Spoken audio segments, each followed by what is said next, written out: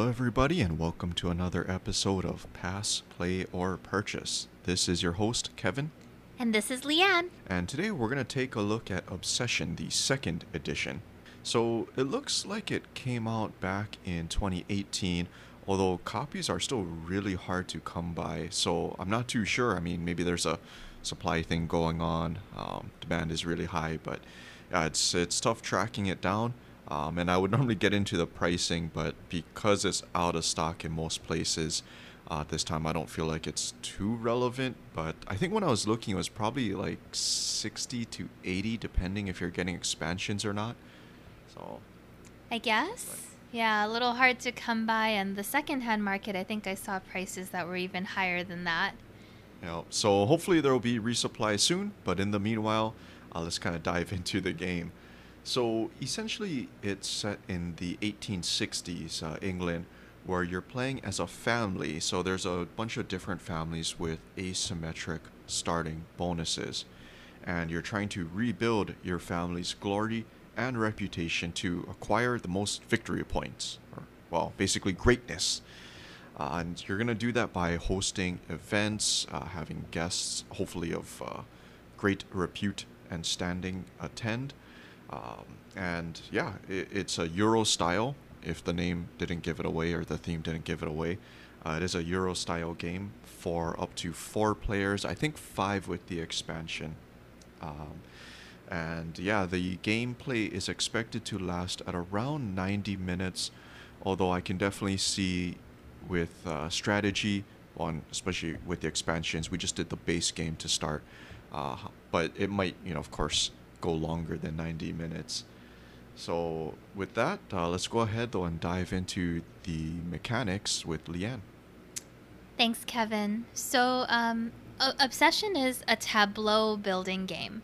I'm not sure why currently on Board Game Geek that's not one of the mechanics listed, but it's definitely a tableau builder. And so, as Kevin mentioned, the premise is that you're the head of an upper class family in Victorian England. After some troubled decades, your family fortunes are looking up, and your goal is to rebuild your estate and increase your standing among the wealthy families in Derbyshire. It's 16 rounds in a standard length game and 20 rounds in the extended game, which is what we played. And so, setting up, you take a box that is your family's starting setup. Every player has your player board with some starting rooms, starting servants, because this is Victorian England and you're the gentry.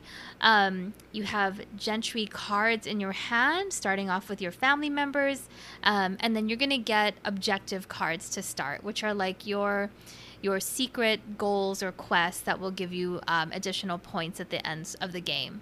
So on your turn, what you do is you have your available pool of servants. Your servants do cycle as you use them throughout the game. So there will be some rounds when some servants are not available and they get refreshed every single round.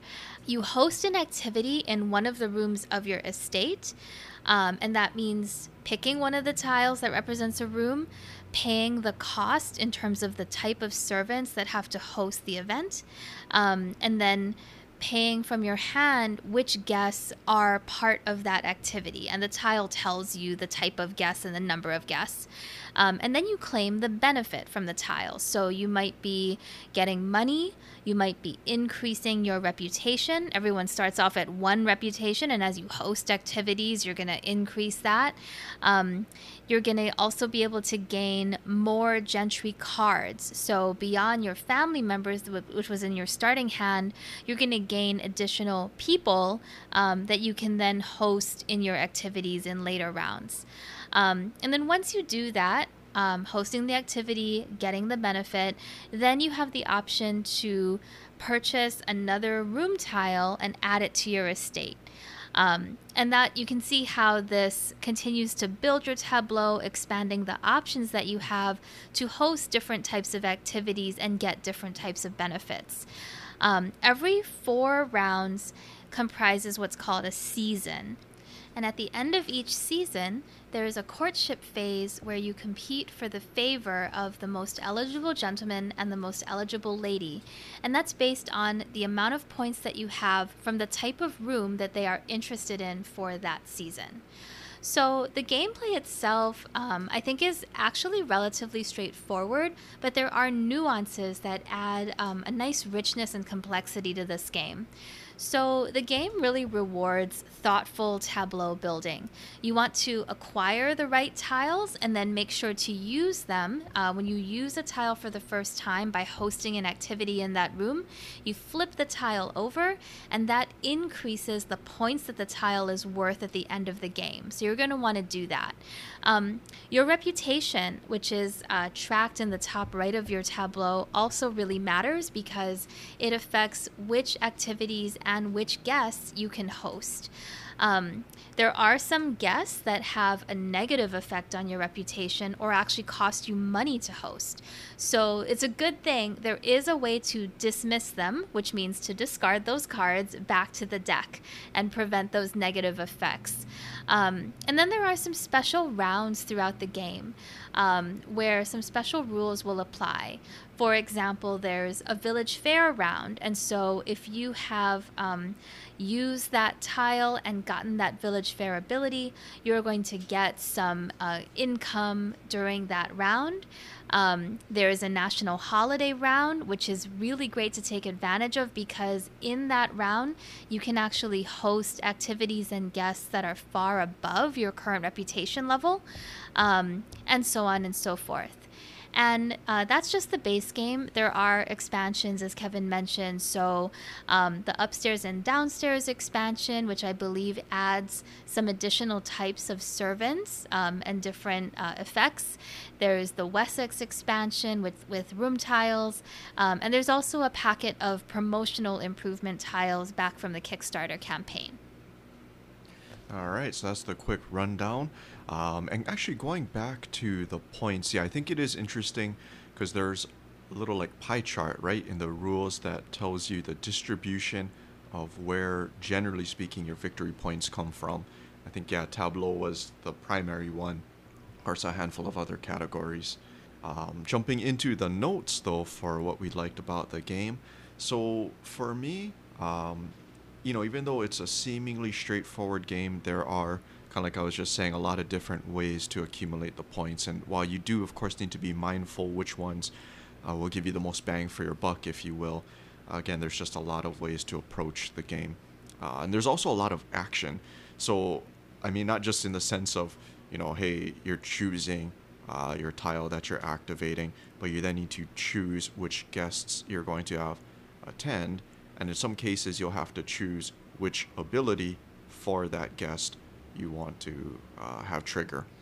And then, of course, there's the activities Leanne was mentioning, the special things, the holiday, the builders holiday, the courtship, all of that good stuff. So there's just a lot of things going on. So I think it keeps it interesting.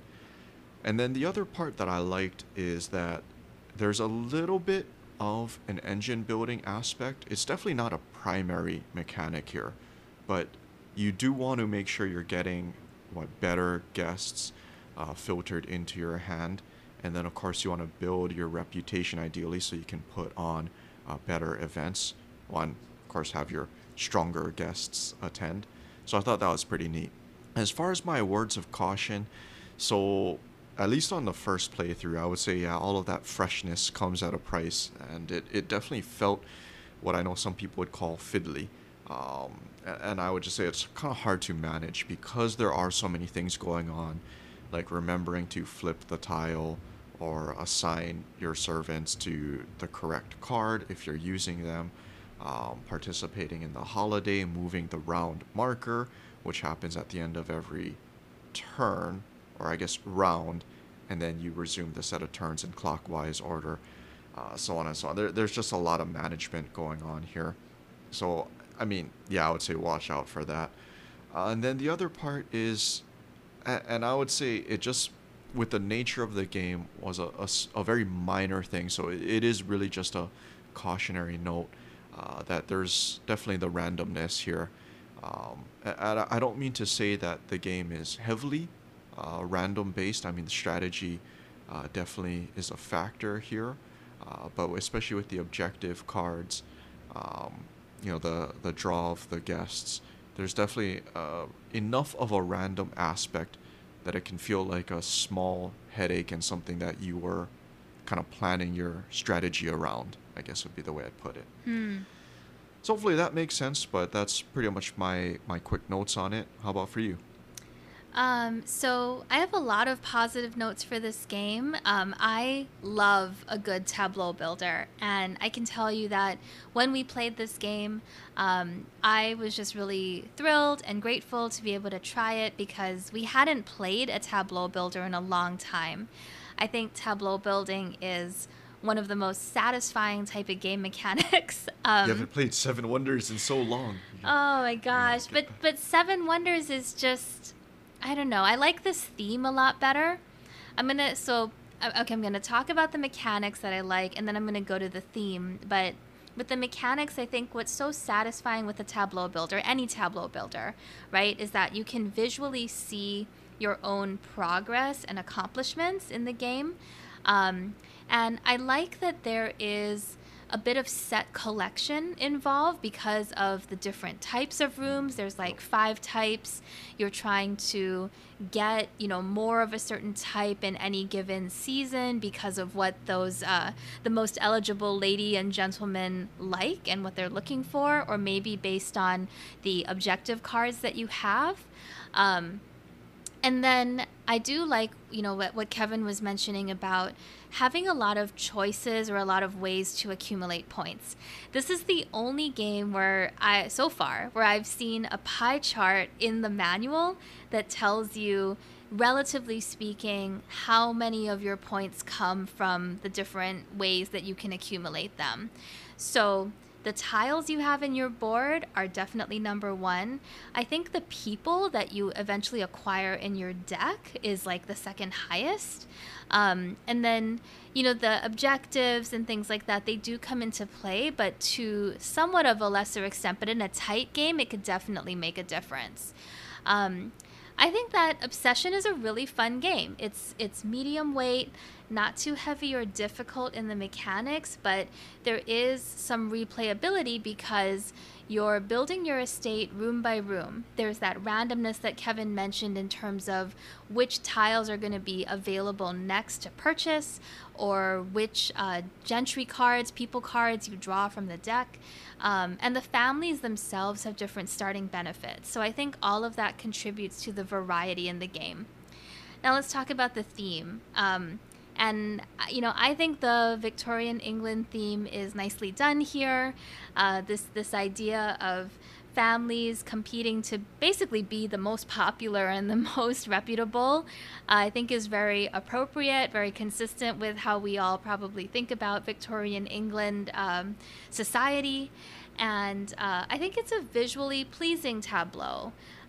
There's a nice color palette. There's definitely some thought given to the room tiles themselves. So, you're going to host a friendly game in the billiards room, or you're going to host afternoon tea, or you're going to host a grand ball. So all of that plays into the theme. And the people cards themselves, they all have black and white portraits on them, and names and titles and a little bit of flavor text. And I think that there was definitely a lot of thought put into that. So my word of caution is that the rule book looks really dense. There's a lot of words in there, a lot of explanation, but as you can see from our explanation, it's actually a pretty straightforward game to play. I think it's very important that you should follow what the player guide says on your board in terms of the steps. So that will really help with making sure that all the little details of the management of the game, like Kevin was mentioning, to make sure that all of those are done. You want to do those every round. You want to do them in order so that you don't miss out on any of the points that you could be getting. We did refer back to the rule book and to the glossary, which is a separate booklet, actually pretty frequently during the game to verify some of the nuances of play or the effects of various cards or tiles. So that is where I can see there could be a lot to keep track of or a lot to remember and a lot that could play into your strategy if you want to know exactly how is this card or tile going to affect my score. And so that's what I have to say about Obsession. All right, awesome. And I actually also want to reiterate the part about the theme because, yeah, I definitely agree.